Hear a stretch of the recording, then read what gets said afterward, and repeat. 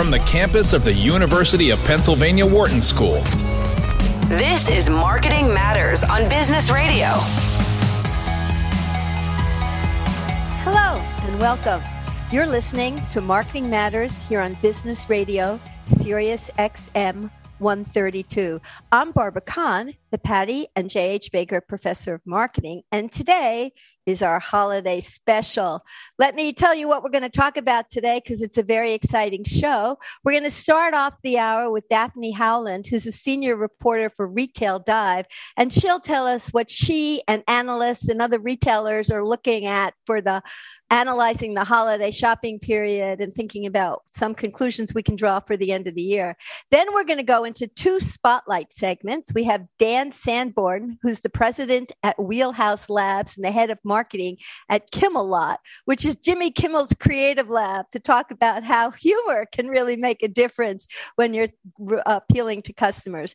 And finally, we have Josh Jacobs, who's the co-founder and CEO of Speakeasy Company, which is a leading e-commerce and fulfillment platform servicing the beverage alcohol industry. And they're talking about different ways to get you the drink you need for your holiday celebration. So it's an exciting show. But let me first introduce our first guest, Daphne Howland, who's the senior reporter for Retail Dive. And she's been on our show before, and we love having her.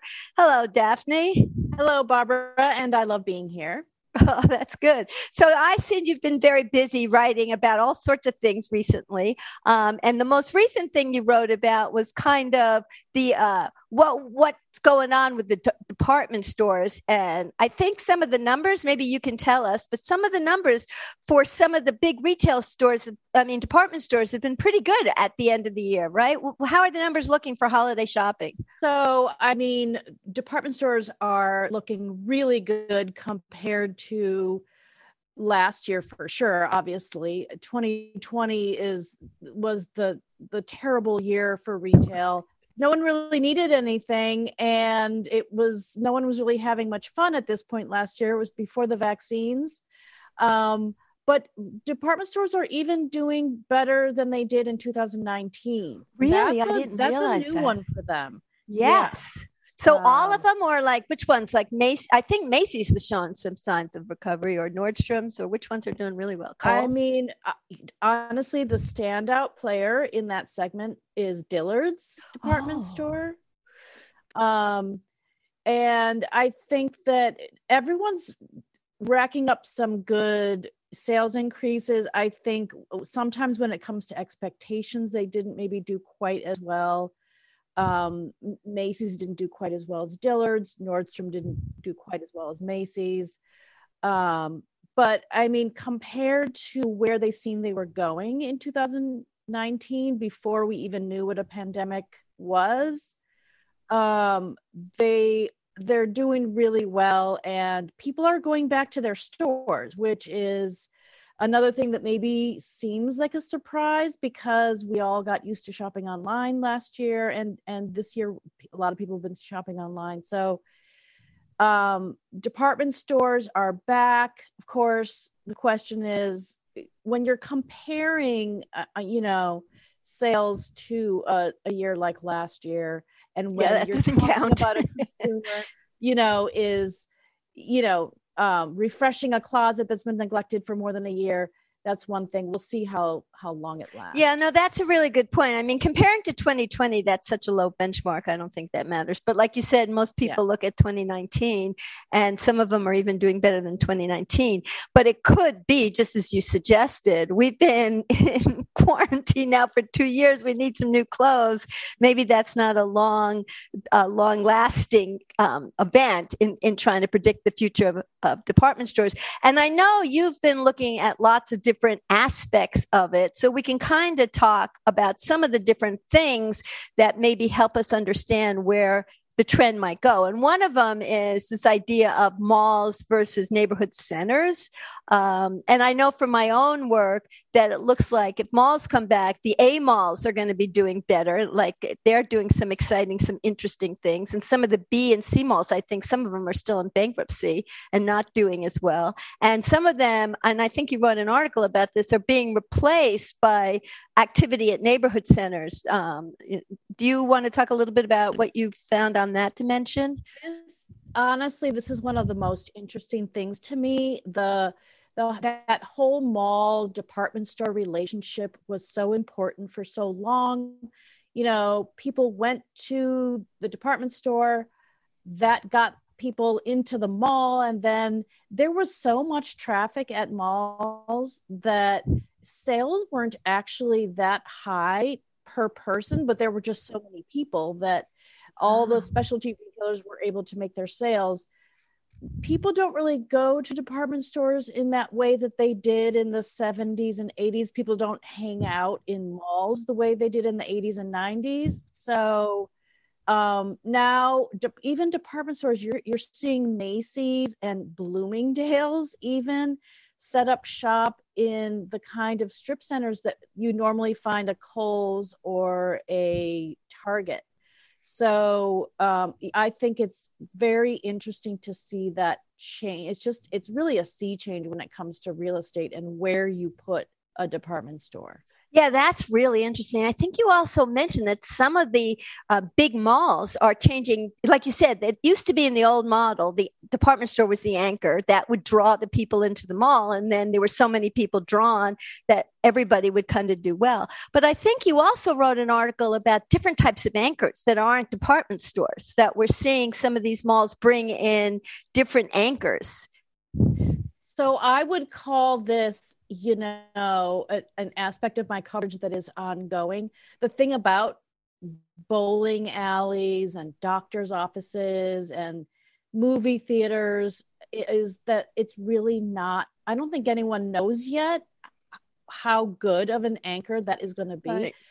Remember, department stores, you'd have maybe JCPenney, Sears, Macy's, and then sometimes a fourth anchoring a mall. So that's bringing in a lot of people. All those different loyalty members of all those different department stores were feeding that mall. It remains to be seen, really, can you get anybody that, like, enough people into a mall to really get it to a healthy point of traffic and sales. Yeah. And I remember, like, when we were first looking at some of this stuff, the idea of a gym as an anchor for one of these, either a strip mall or a mall, it's kind of a mixed bag whether or not a gym is a good anchor, because it's very different behavior going to a department store than going into a gym, or going bowling. When you go bowling, you bowl. That's basically right. What you do. When you go to the gym, you're all sweaty. You want to go home and take a shower. It's not exactly conducive to generating other kind of traffic in the mall in the same way a department store might have been. So I think we really have to rethink all of that consumer behavior. And then there's all these other sort of factors. In the old days, people would go and hang out at department stores, and then eventually people would go and hang out in malls. I don't know that unless you're in middle school, you really have that kind of level of hangout time that people used to have.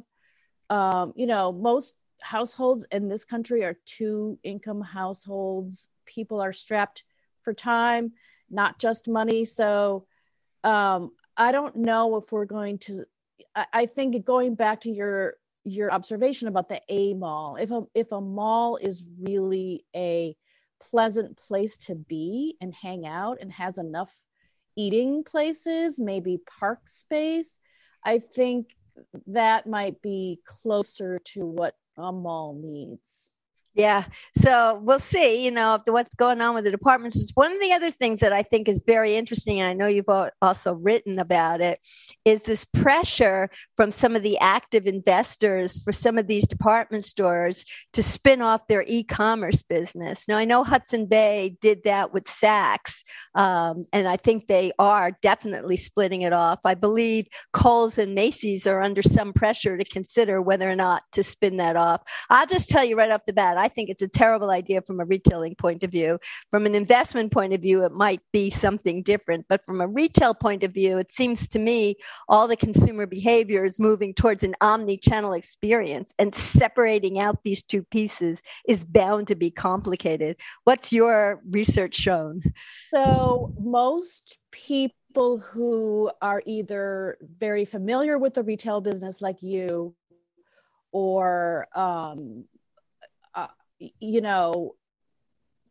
basically that. Anyone who's very familiar with the retail business thinks it's a terrible idea. The people I spoke with involved in the separation at Saks Fifth Avenue swear that they have constructed a series of agreements between these now separate companies, the Saks Fifth Avenue stores and the Saks Fifth Avenue online. They thought of every potential scenario. They have an agreement for every single thing so that those teams can work together. It sounds like a logistical and potentially a legal nightmare, but they say they've thought of it all and everything's going well. The problem is it's about probably 7 months old at this point. And so I think the jury's out. It's possible that they really did figure out a way to both get the investors their money from an undervalued e-commerce operation and figure out a way to maintain the seamlessness of a company when it is one company. I mean, it's just hard to really fathom that you can separate off a chunk of your company and expect the operations to stay smooth, but they'll prove it to the world. If it's working, eventually we'll be able to see that that's really true and long lasting. So yeah, I will see. You're right. Maybe they thought everything through, but I don't think so, because it just all the trends with the online, buy online, pick up in the store, and the seamless integration using the phone to connect online and in store suggests that you really need all your operations integrated. And even if they try to think of all the different connections, it's just as a model doesn't make sense from a retailing point of view. And given the people who are making these decisions are people who are looking to maximize their profitability rather than thinking about maximizing customer experience, I'm a little suspicious. But you're right. The jury's out. It's only been 7 months. Maybe they figured everything out. Who knows? As we're speaking, the world is radically changing again with Omicron. I don't know how much you're keeping up with that. If you, you can't not be keeping up with it because it's hitting everybody minute by minute. But do you have any news on that front? It's all definitely already having an effect. It's already keeping people away from stores. I think it could have an effect, in these last days. There are already, a lot of the pandemic relief has already gone away. We've got almost full employment, which is really good, and the economy is really in recovery. But, if the pandemic feels out of control again, remember, we haven't defeated it yet. So if it starts to feel out of control again, I think that could, put a damper, maybe not on this holiday season as far as retail sales, but the next year might be a little bit more of a sober year again for consumers, put it that way. Yeah, I mean, just anecdotally, I got to say that's what I'm feeling. It seems like people are getting their shopping done, and maybe they'll even shop right up to December 24th like they always do. But things are starting to just stop again. Like I had several trips planned for the beginning of the year, and I'm getting emails canceling the events I was supposed to go to. Some of the universities are already talking about putting their classes online, and it's pretty sobering to hear that. Now, January, I guess, is typically a returns month, or, it's kind of recovering. It's people they give up alcohol for the month and things like that, dry January. So maybe we're used to being, hunkered up in January, but I don't know. I think we're starting to see people starting to move towards that. And I think, there's also just all the other things that the pandemic is affecting, things like the supply chain, right, and the labor shortage. I mean, people don't want to work in an environment that they think might be risky. So anytime anything feels risky, no one's, that's when the financial hunkering down is just more likely to occur. It's not as much fun to be sort of worried, so you're not in the mood, but also as a practical matter, you might want to hang on to some cash. So, yes, we will definitely be keeping an eye on that. Yeah, we just definitely thought we were on the other side of this. And now all of a sudden, I think people are thinking maybe we aren't.